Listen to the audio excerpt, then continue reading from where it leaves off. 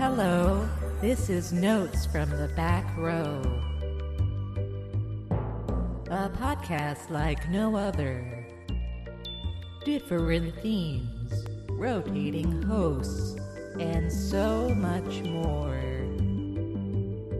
So strap in for a veritable cinematic Coney Island of the mind. Hello and welcome to Notes from the Back Row, the official podcast of back-row.com, champions of unsung and underrated cinema. My name is Dan Gorman, and I'm here as always with Carlo. Ahoy, hoy. Hello. And this is Yo. Cream of the Crud, where we talk about what we've been watching, news of notable Blu-ray releases, movies we've been screening, news in the Crud world, and much more. It is a potpourri of podcasting for the cinematically deranged. And how have you been? I'm good. I feel kind of out of practice. Yeah. It's probably not been that long. Like, when's the last time we did one? A couple of weeks ago? Maybe a month? I think it's about a month. Okay. Yeah. Yeah. I have a hard time with What is time? Yeah, exactly. I have a hard time with time. Yeah, you Yeah. know, did a bunch of stuff, I guess. Took the JLPT. Oh, yeah. October's over, so I'm back on my bullshit, which is this year mostly old Hollywood cinema. Yes. We're currently still rewatching The Simpsons seasons 5 now, Oh, yeah. which is, I don't know, like 4 and 5, like 4 going into 5 is such a peak. It's incredible. Yeah. You mentioned an episode to me, Marge in Chains. Marge in Chains, yeah. Mm-hmm.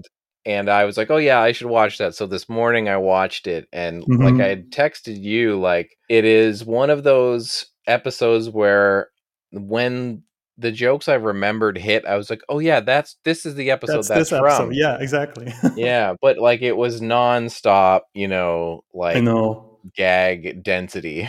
It's almost like they just saved up a bunch of jokes, and the main story sort of like it sort of has like two main stories that flow into each other. Like the Marge in Chains bit isn't that huge, but the joke ratio is just, man, I was just laughing my ass off. I'm like, oh, that's where this classic bit is from. Yeah. Like it's hard to say, like, isolated where those jokes come from, which episodes. You would not associate them with the Marge in Chains episode, but yeah, I was surprised as well, because it's not one I ever remember as being an all-timer episode, but now having rewatched it, Totally. It's been a couple of years since I rewatched everything.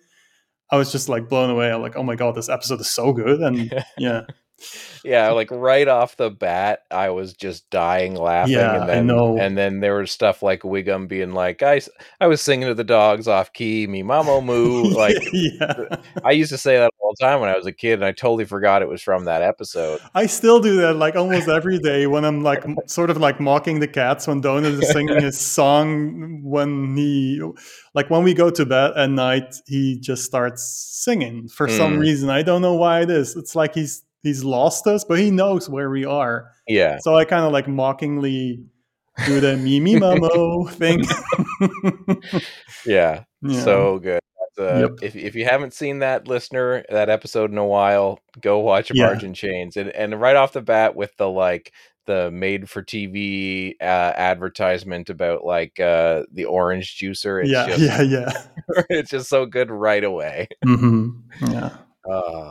Good times.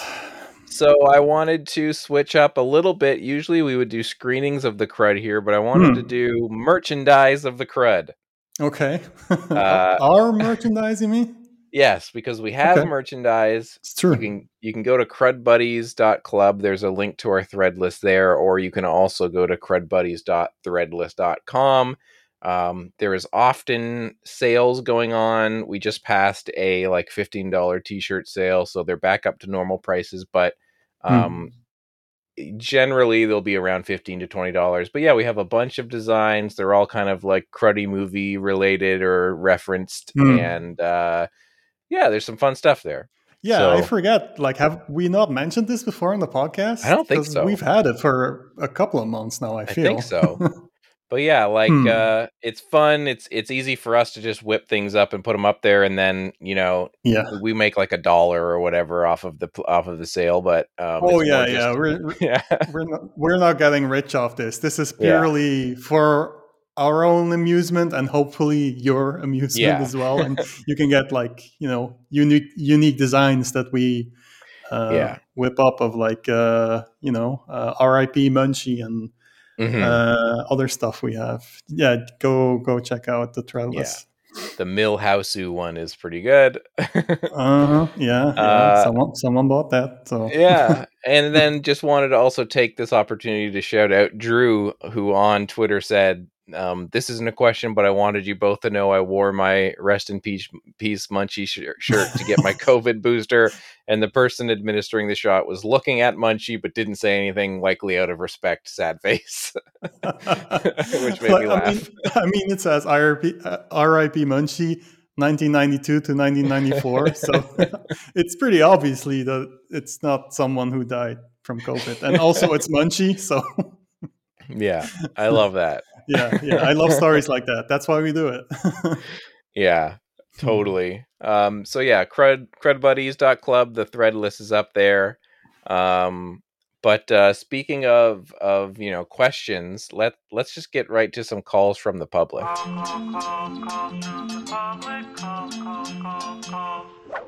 Oh, there it is. We often take questions and suggestions of things to talk about on the show.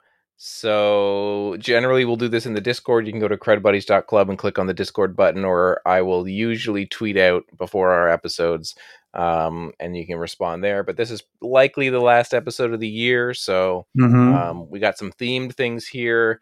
So from Discord, Vieras Tallow says, in honor of festive cheer, do you think the brief, mostly American/Canadian obsession with holiday slashers was just a matter of cash grab using these known IPs of sorts? Or do you think the idea they present of tainting these beloved holidays with viscera and something more to it they're trying to get through? Has something more to it they're trying to get through? Is a good question. That's a big question. A big one. Yeah.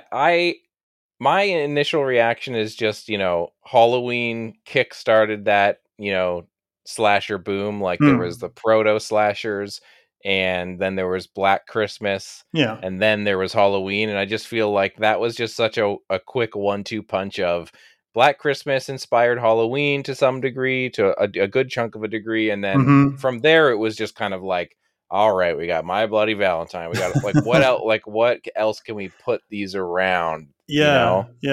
I mean, it's very case by case, isn't it? Like, Black Christmas and Halloween are the two big ones, but I feel like those had some artistic vision behind them. They're not really necessarily copying anything. Like Black Christmas is not trying to profit from a fad.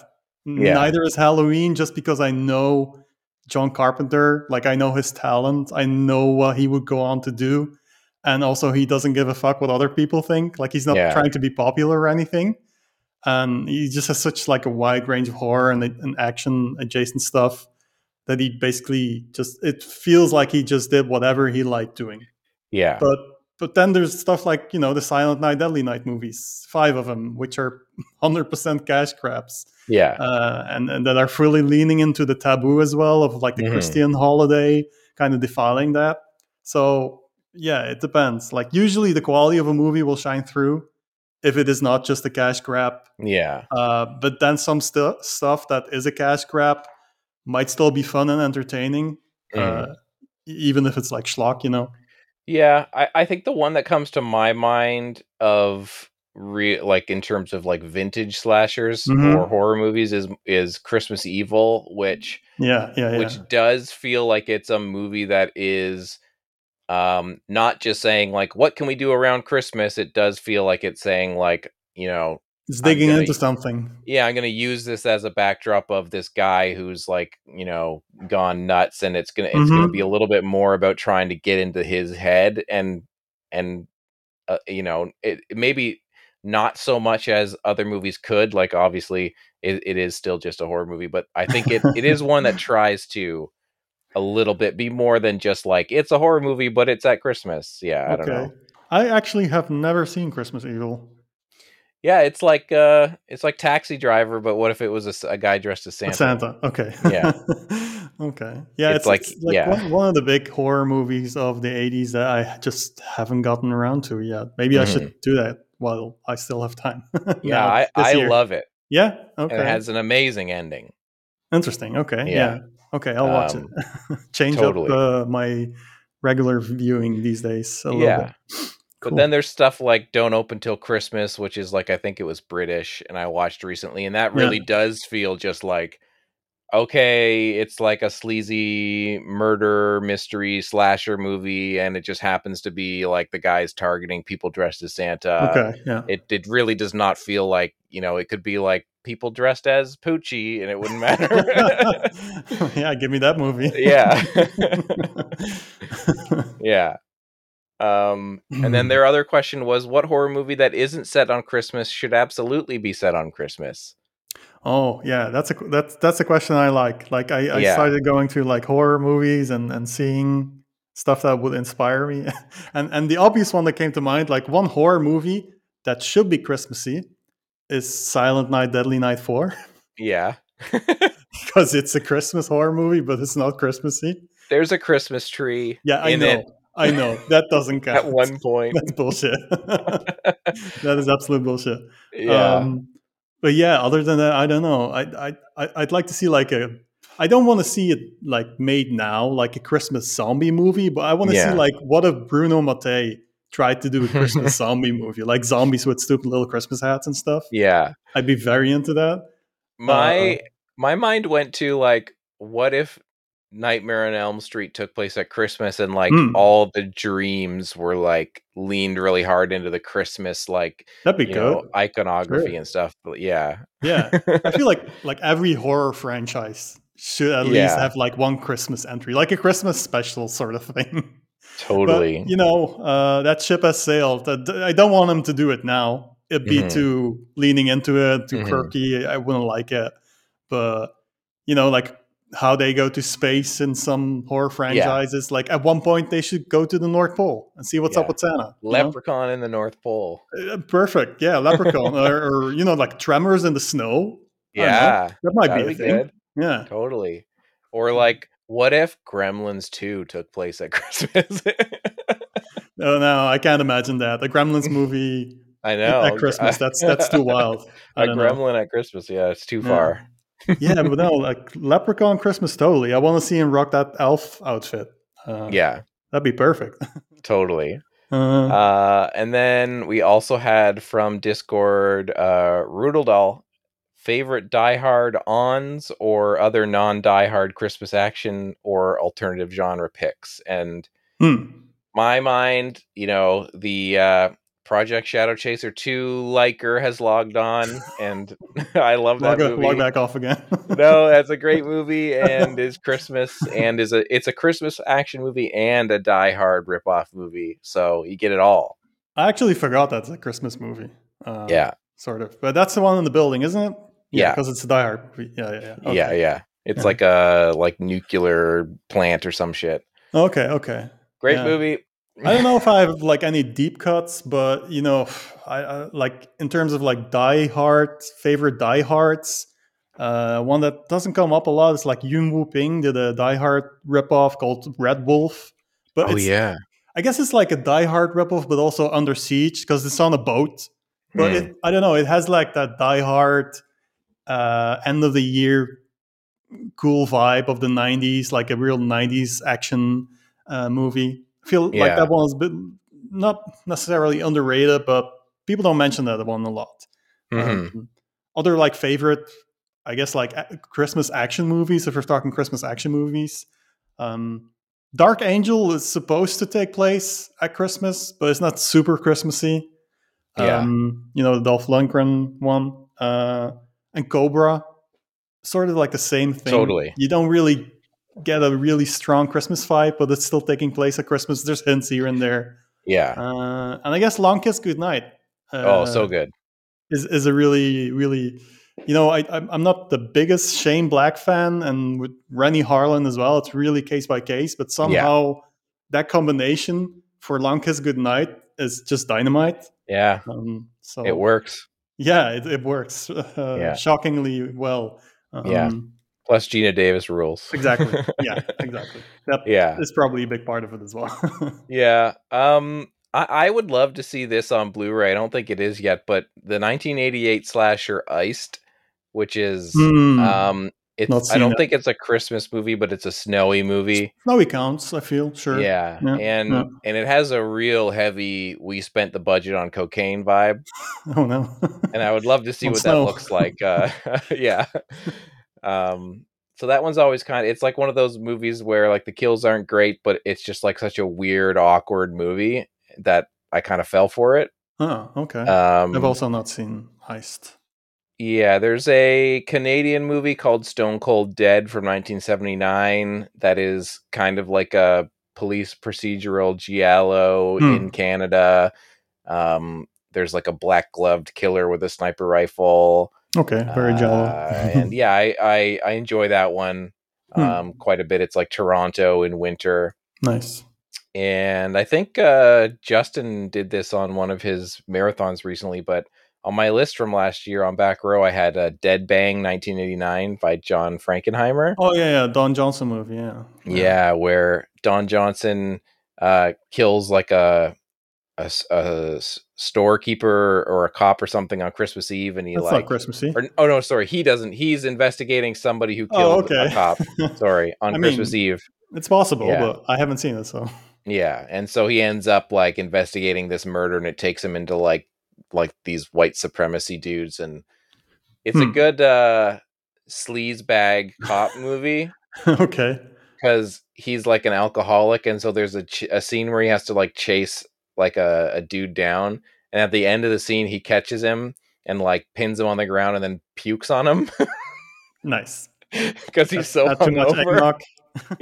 Yeah, so that rules. Yeah, that kind of like action movie, that's not going to be Christmassy for everyone. Like there's always the thing about, is Die Hard a Christmas movie? Yeah. I feel like if you grew up watching those kind of action movies, like 80s to like mid 90s, I'd say, that's all like very, for me, comfort movies. Yeah. So when it's like the end of the year, I want to watch comfort movies. Like last year, I watched a bunch of Stallone movies. I watched like I mentioned before, Cobra, but also like Demolition Man and Judge Dredd. And to me, that's like comfort stuff. I watch that stuff around the holidays. So to me, all of those are sort of like Christmas movies, even though they won't be to most people.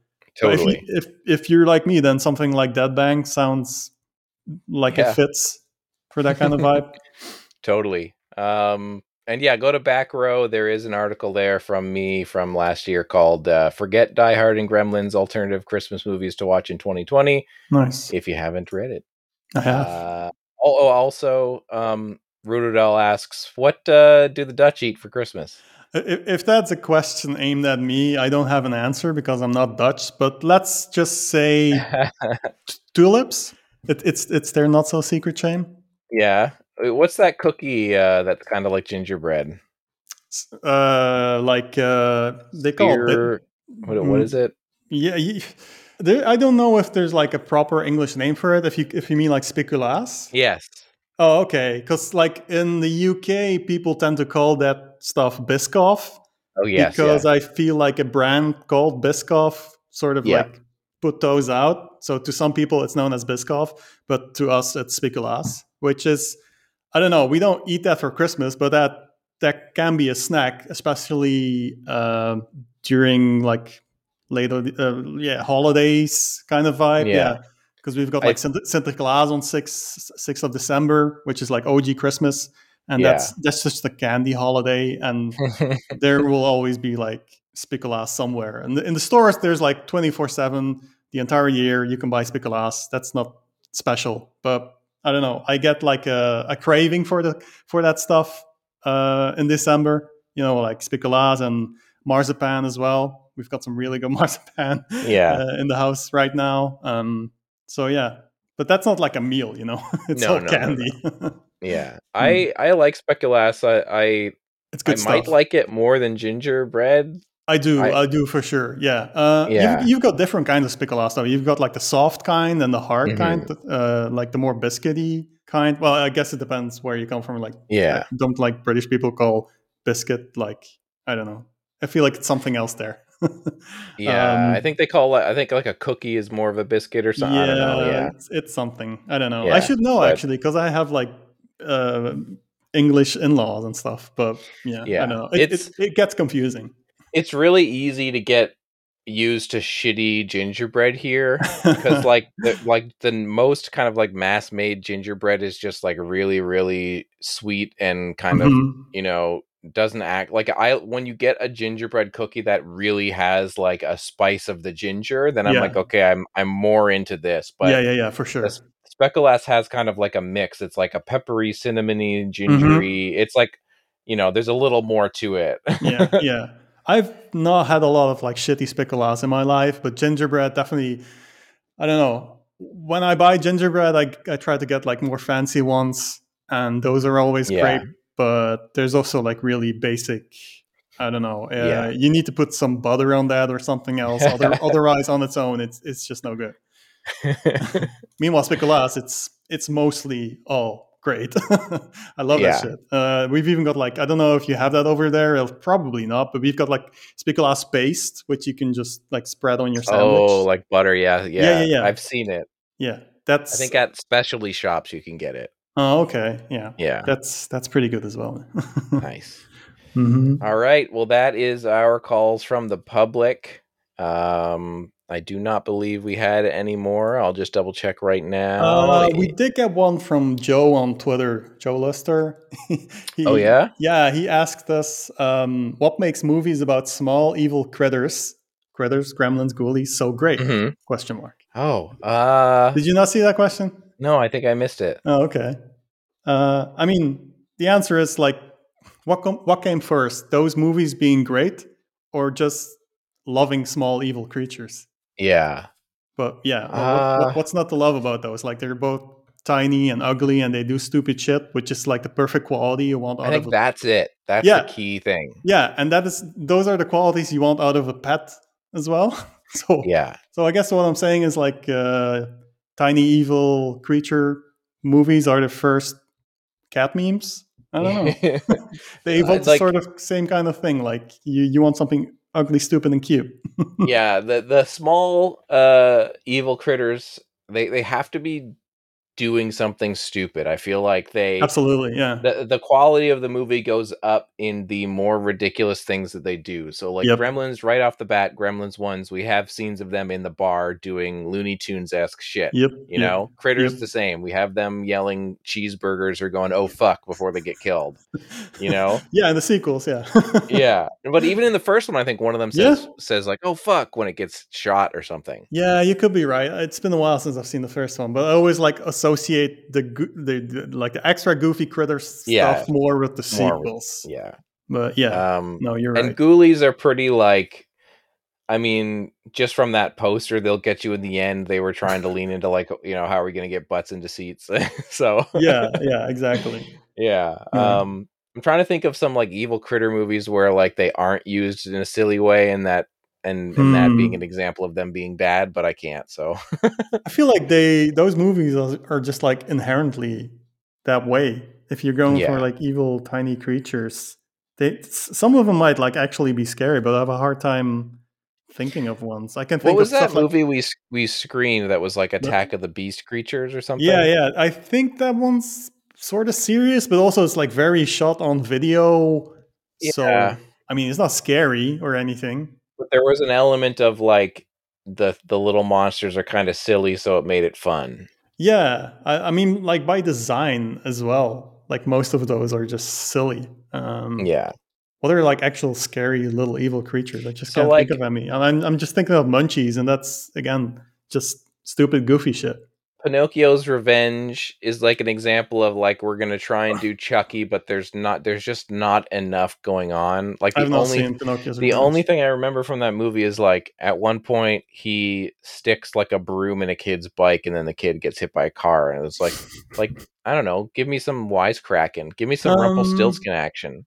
I mean, if we're talking like evil killer dolls, that might be different because there's like a bunch of those. Like even something like Dolly Dearest, which is not a great movie, and I feel like that one takes itself seriously, and that's why it fails. Yeah. Part of why it fails. That's not. Yeah, I've brought us off the Critter track, but I think that makes sense. All right, let's do. What's next? Let's get into our physical media corner now, and I'm going to load up the physical media corner sound effect right now, and then I'm going to click on it. Yeah, I love this whole like step by step telling us what you're doing. It reminds me a lot of what my dentist does. Like just explaining everything she's doing, and it's very comforting actually. Yeah, I'm trying to buy time like Lionel Hutz. Like, am I wearing a tie? Well, I have some news for you that may shock. And I'm not wearing a tie. It takes him so long. Yeah, I know. Okay. Movies that are coming out on Blu-ray. Code Red is releasing a movie that we can't not mention, and I think this news broke already, and I don't remember if he brought it up on the show or not, but did we talk about that Chomps is getting a Blu-ray? Yeah, I think so. I was like wondering, what are you going to mention? Yeah, I think there might have been some new news about it or something then. I don't know. Oh, okay. Yeah. It's still coming. I'm waiting. Yeah. Probably not getting it because I don't know, it's Code Red, that's I feel like region restricted as well, so I can't. But if you like robot dogs, go check out Chomps 1979. Yeah, you might hate it, but we like it, so you know. Yeah. I watched a movie recently that was then immediately announced, and I have to think that this has something to do with Matt from Movie Melt, because he got the American Scream 1988 back on my radar. Yeah. This is a movie that I constantly would get confused with the American Gothic movie. Yeah, I've seen that one. Yeah, the covers reminded me of each other for some reason. It's people standing. That's it. Classic. There's a person on it. That's the same. Yeah, and so they were planning on doing that for Movie Melt at some point. But yeah, I think like next episode even. Something like that. But yeah, soon. So I decided I got to check this out. You know, it's been on my list forever. And so I watched it and I had a good old time with it. But then, you know, like 3 days later, Shock Releasing is putting it out on Blu-ray. And I think that's awesome. That's some crazy timing. Yeah. Like I told Matt as well, like this timing that's kind of insane. And totally. Yeah. It has to be just like coincidence or like, of course, you know, like invisible forces. Yeah, put it out in the world, it'll happen. Another Movie Melt pick. Yeah, coming on Blu-ray, but way faster than usual. Like they haven't even done it yet. It's nuts. Yeah, and so if you're listening, you don't know what the American Scream is. It's directed by Mitchell Linden, and it is just a horror movie about a family that go away on a vacation in the mountains, and they start getting kind of like terrorized by these people in the area, but mostly just the kids are the ones getting terrorized. And there is a great podcast, and I'm going to try and figure out the name of the podcast right now as I'm talking, because it's this, it's called Real Collections. Oh yeah, they did like interviews with people who worked on it. Yeah, so if you Google the American Scream 1988 Real Collections, it'll come up. It's this podcaster named Edward Beasley.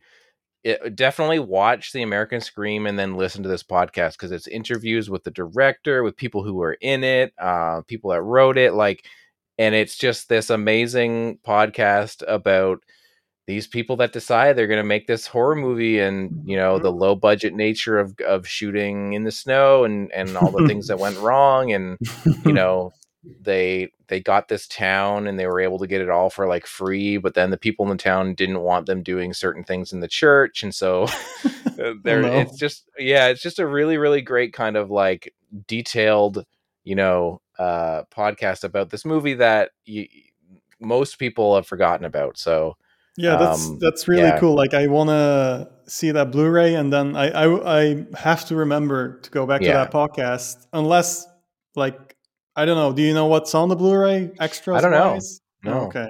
Because like I don't know, there might be like audio commentaries and like the people who did the podcast maybe they helped on the Blu-ray That'd be sick. release as well. Yeah, that'd be really cool. But otherwise, I will go back and listen to that podcast once I've seen it.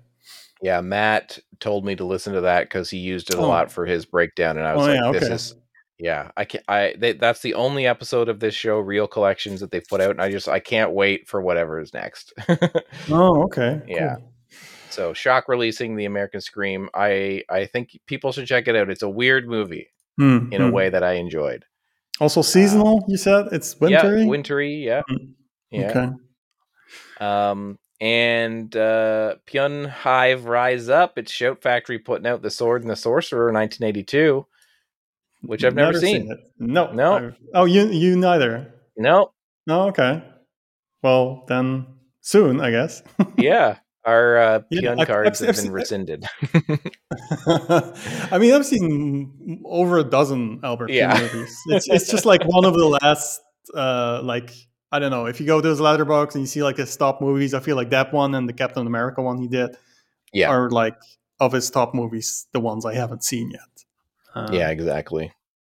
But yeah, I'm down for checking it out. It's cool that there's more Pyun coming out. And who's putting it out? Shout Factory? Yeah. Yeah, okay.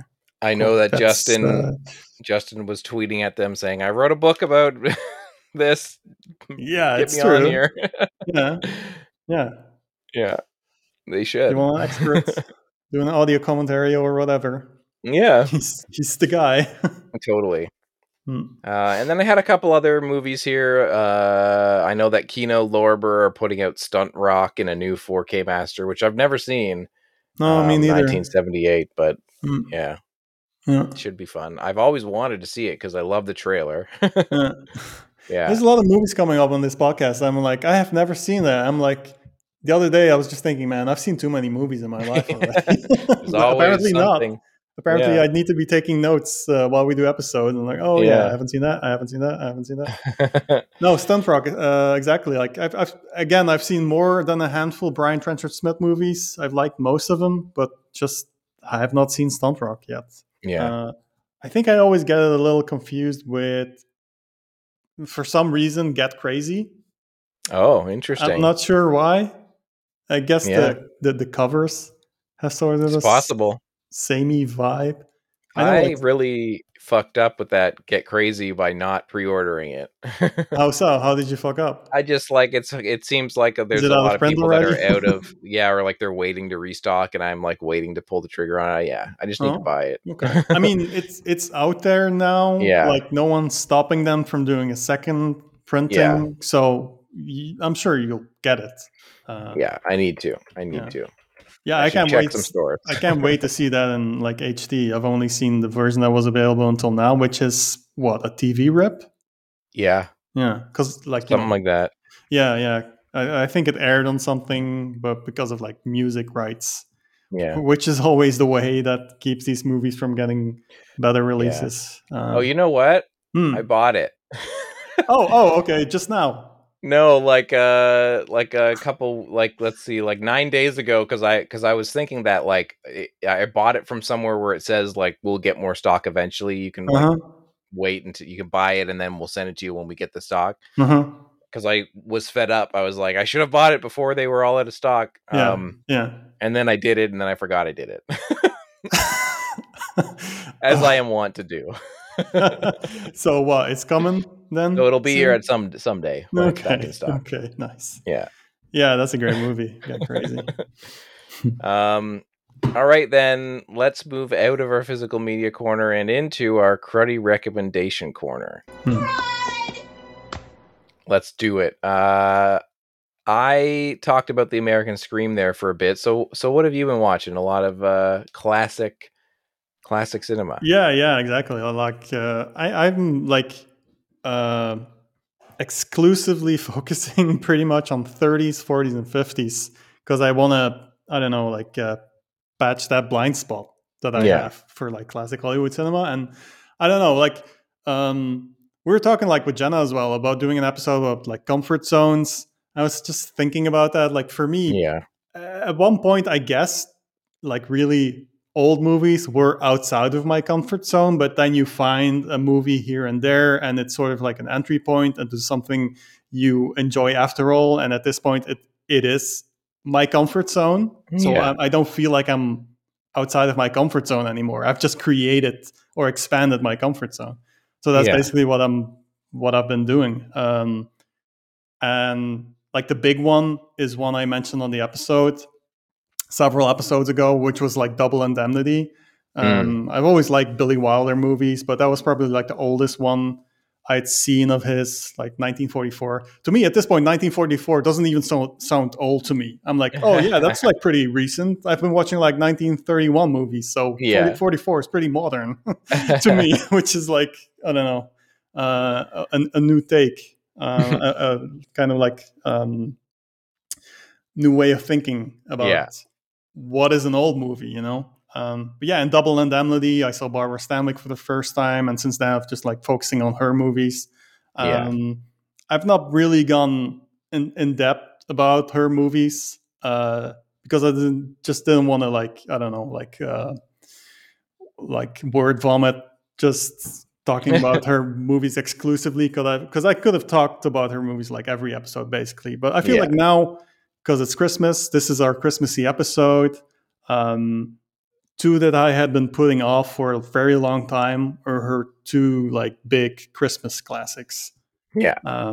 So I figured, okay, this episode is the perfect excuse to talk about Stanwyck.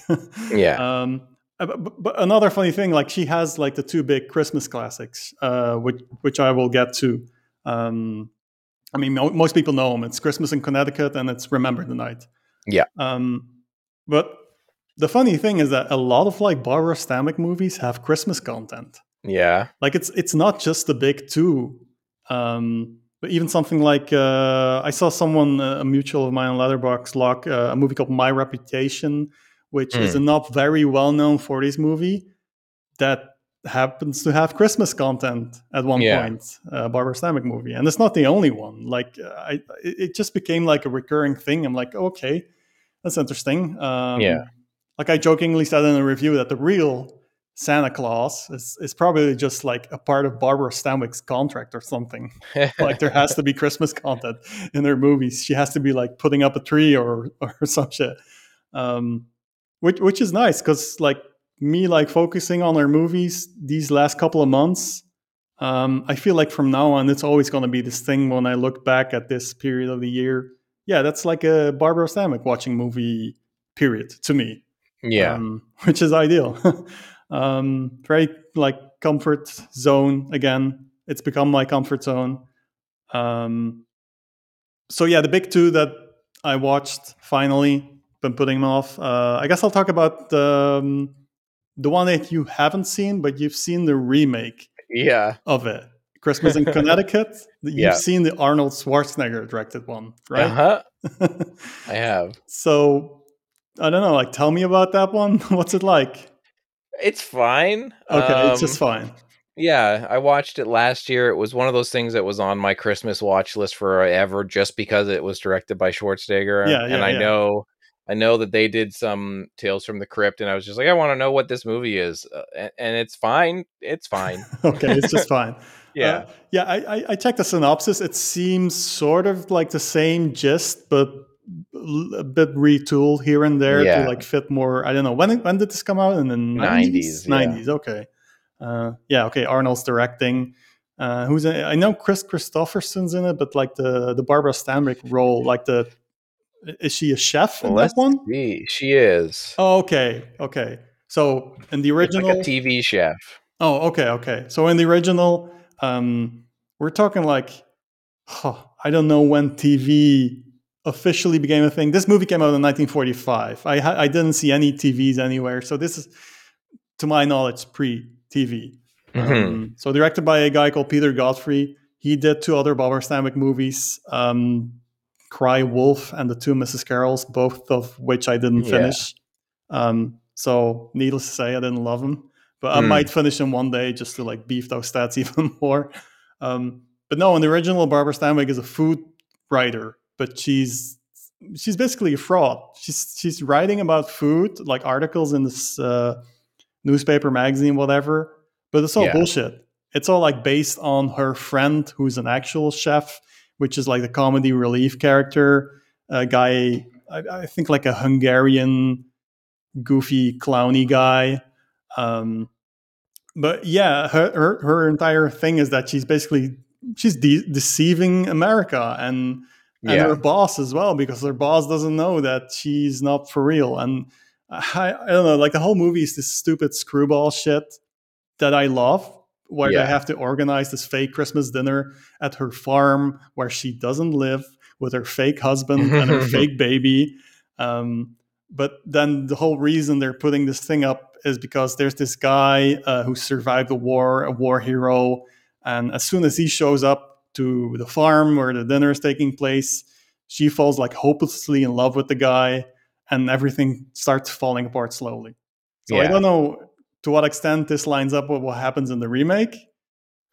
Pretty much, it's basically she's like a cooking show and like host and author. Oh, okay.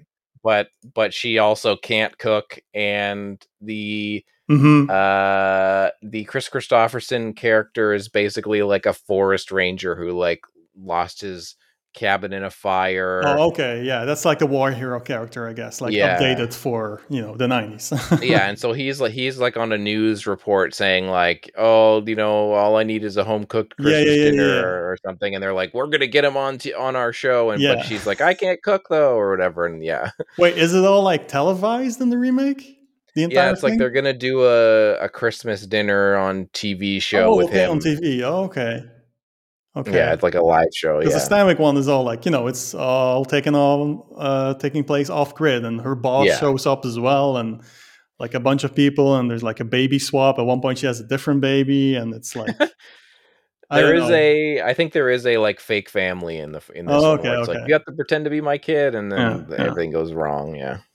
Yeah, I don't know. Like this one, talking about the original, it has a pretty high rating on Letterboxd. But then I look at like mutuals who've seen it; they seem to think it's just okay. Okay.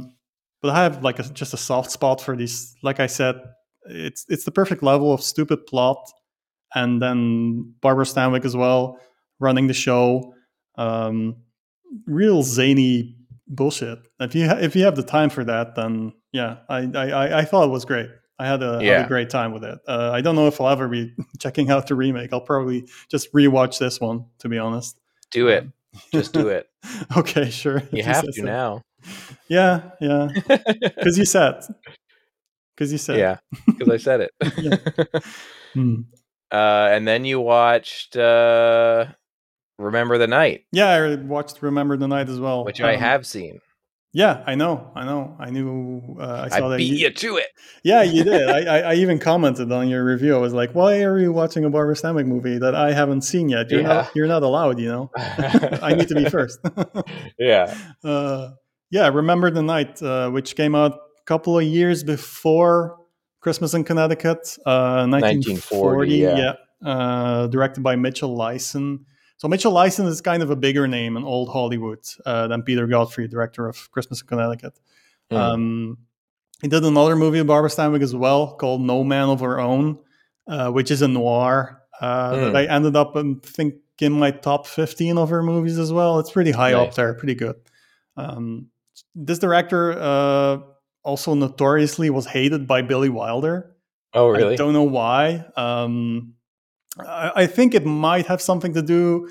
There's a movie called Midnight with Claudette Colbert and Donna Macy that Mitchell Leisen directed, but Billy Wilder wrote that script. So I feel like maybe something happened there that Billy Wilder wasn't happy what Leisen did with his script or something. Yeah.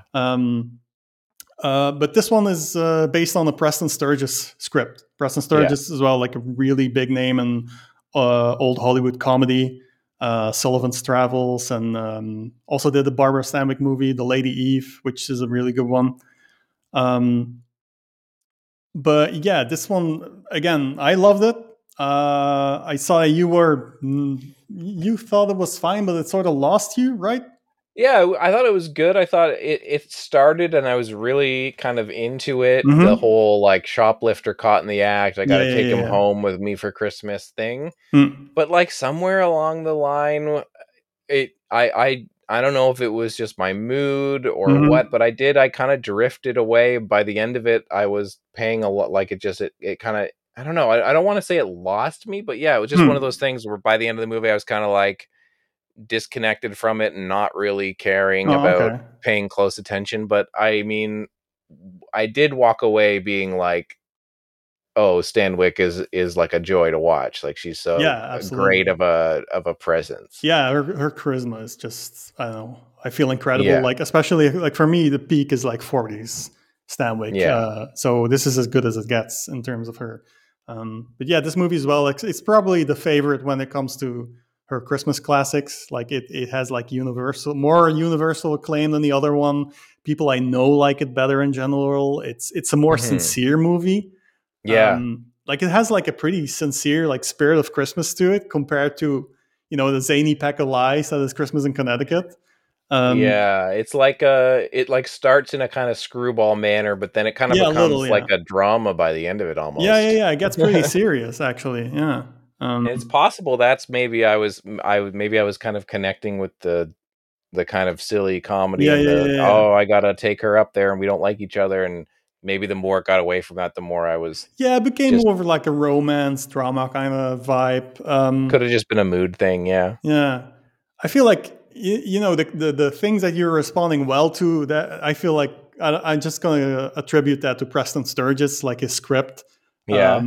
Like this movie as well. Like there's parts that feel very Preston Sturges, but sort of lacks the edge Hmm. that that's usually present when he directs his own movies.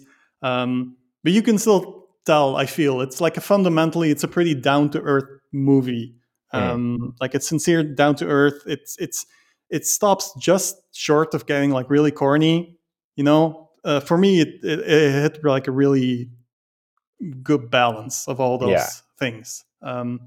Like for me as well, it's definitely like the better of her two Christmas movies. Even though it's close to me, I love them both, but they're very, very different. I guess because like the sincerity in this one, and this one as well, like the co-star is Fred McMurray, who of all the co-stars the Barbara Stanwyck has had over the decades it's probably like one of the top ones. Yeah. But she's not been pampered, I'll say, in terms of like Hmm. co-stars. There's a lot of like I have like an entire separate list of like her love interests, going from dog shit to I don't Yeah. know, like okay ones, basically. Yeah. It's pretty bad. But Fred and Murray, when those two pair up, those movies are usually pretty good. Like you've got like Double Indemnity, and I don't know, Fred Murray is sort of like a shithead a little bit in that one. Then you've got this one, Remember the Night, and what's the other one? Oh yeah, Douglas Sirk movie. Hmm. There's Always Tomorrow, which is again like very, if you've seen the Douglas Sirk movie, it's very melodrama. It's pretty like it's definitely like a romance drama, but it's like Okay. it has like a tragic core to it. Um, so Stanwyck and McMurray, they just play really well off each other, and I felt in this movie as well. Just works for me. Yeah. But yeah, and this also like the whole. I feel like this movie has a lot of heart to it, like the Hmm. way that you said, like Stanwyck, she plays a thief. Her trial gets postponed until after Christmas, and then you've got Fred McMurray who plays a lawyer who's trying to get her Hmm. convicted, but he feels bad that she spent Christmas in jail, so he bails her out. Uh, Basically says no strings attached, but then they start talking. They find out they're both from Indiana, and they go. He's like, "Okay, I'm traveling back anyway to see my family. I'll give you a lift back home." Yeah. But along the way, they bond. Her family turns out to be not great, or what's left of her family anyway, which Hmm. partially explains why she was living this life of like thieving and hawking and stuff. Yeah. So he takes her back to meet his family and spend Christmas there, and their bonds just like deepen and stuff. You can sort of guess how it all plays out, but it gets like pretty serious and I don't know, heartfelt to me. There's no real cop outs I felt. But yeah, I don't know. For me, it was pretty fantastic. Nice. I will definitely be rewatching this.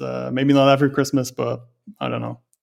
Yeah, I'll have to circle back on it. Yeah, I think you will like it more on like a rewatch or something, or like in a more fitting mood from start to end. Or I don't know. I thought it was great. I saw that Jenna watched it as well fairly recently, and she was pretty into it as well. Yeah. So yeah, that's Christmas in Connecticut and Remember the Night. The two big ones added to my Christmas canon. So I watched a movie that's very thematically similar to Remember the Night. Oh, okay. So I watched On the Second Day of Christmas from 1997, which is directed by James Frawley, who did the Muppet movie and Fraternity Vacation. Oh yeah. R.I.P. by the way. Yeah. So this is a TV movie. It stars Mary Stuart Masterson, and she plays a pickpocket who works with her daughter, and they kind of scam people in the holiday season, like they kind of like bump into them on the street, steal their wallet kind of scams. And she gets caught by a security guard played by Mark Ruffalo. And like the owner wants to arrest them, but there's this kind of stupid turn of plot, that's like, actually, you can't do this until after Christmas, so you now have to look after her for the Christmas break, and on Boxing Day or whatever, we're gonna do the thing where she's gonna go to jail or not. Okay. So it's like very similar to Remember the Night, and I would have to assume that they must have known that writing this. Yeah, I feel like that movie just inspired a lot of other movies. Yeah. Like especially like 1940s. That's like the heyday of Christmas movies. That's when a bunch of them, like Miracle on 34th Street as well, the 40s classic. They all kind of have to pay respect to that era of Christmas movies. Exactly. And then it sort of like slows down after that. Like, but now it's just, man, how many Christmas movies did Lifetime release in December? 1 million. Basically, yeah, 1 million. It's nuts. Yeah.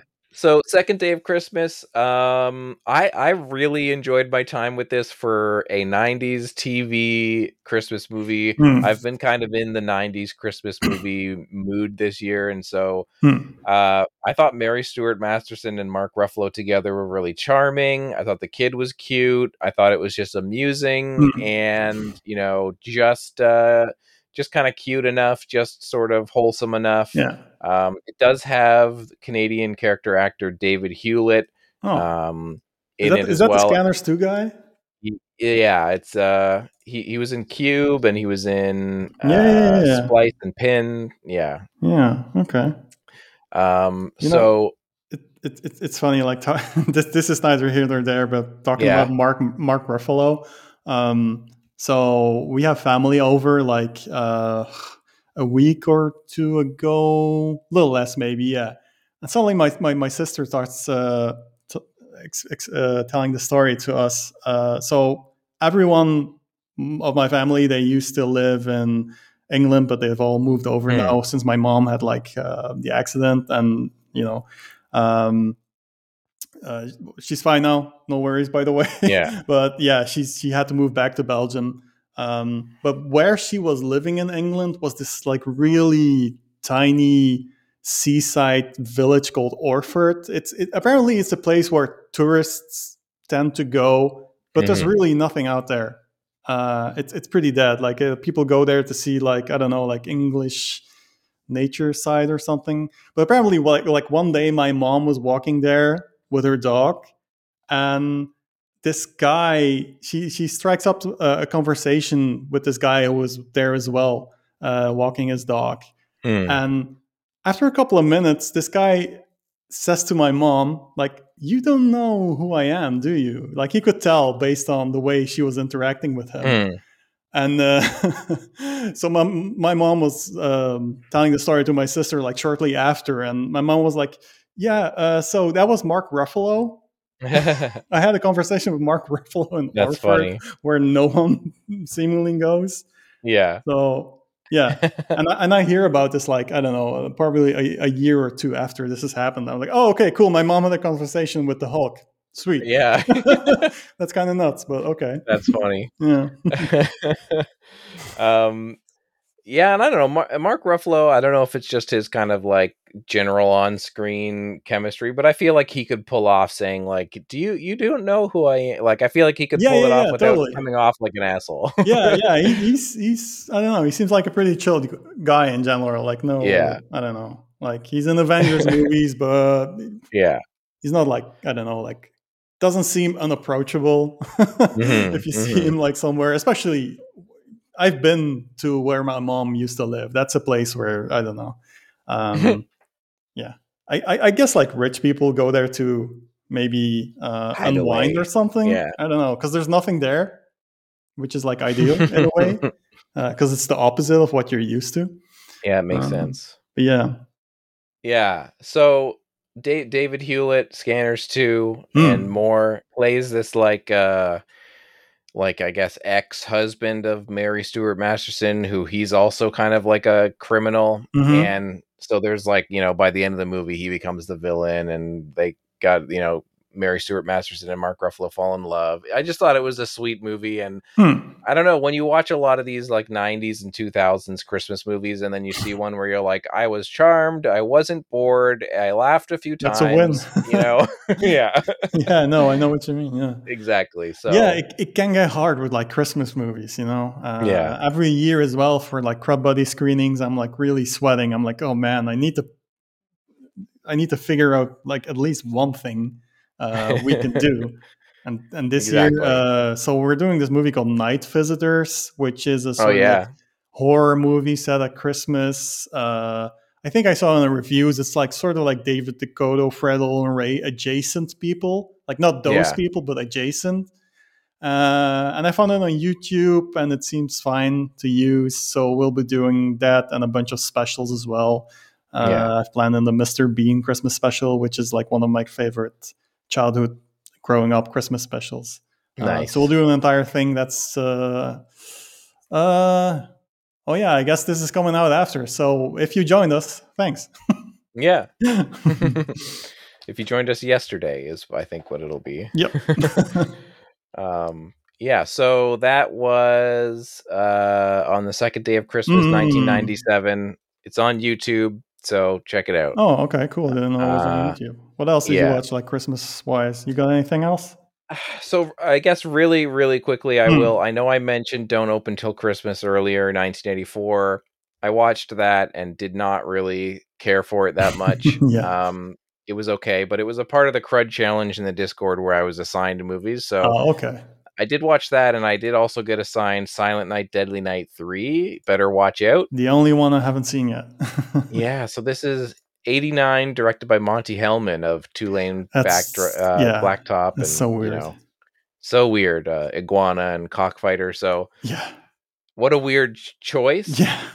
And I know that one of the people who assigned it to me said that it was like the worst movie they saw that year. I think. Okay.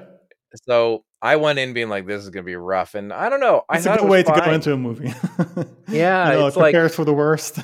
Yeah, like Monty Hellman is not just phoning it in. Like they want to make this a movie. Yeah, and they want to make it like a moody, weird, dream logic, psychological horror movie about, this woman who was being used as like an ESP like person with special abilities to like awaken the guy in the coma, Ricky, from the other movies. Yeah.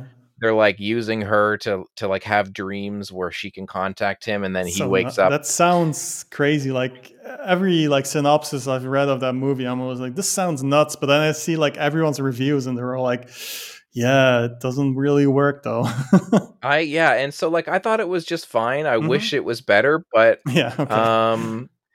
Like there is a vibe here, and I think it is one of those movies where like I could see somebody watch this and being like, I don't know what you're talking about. I really loved what it was going for. Okay. But for me, it was just like I was fascinated. I thought it was really interesting what they were trying to do. I enjoyed how it looked. I enjoyed the atmosphere. Yeah.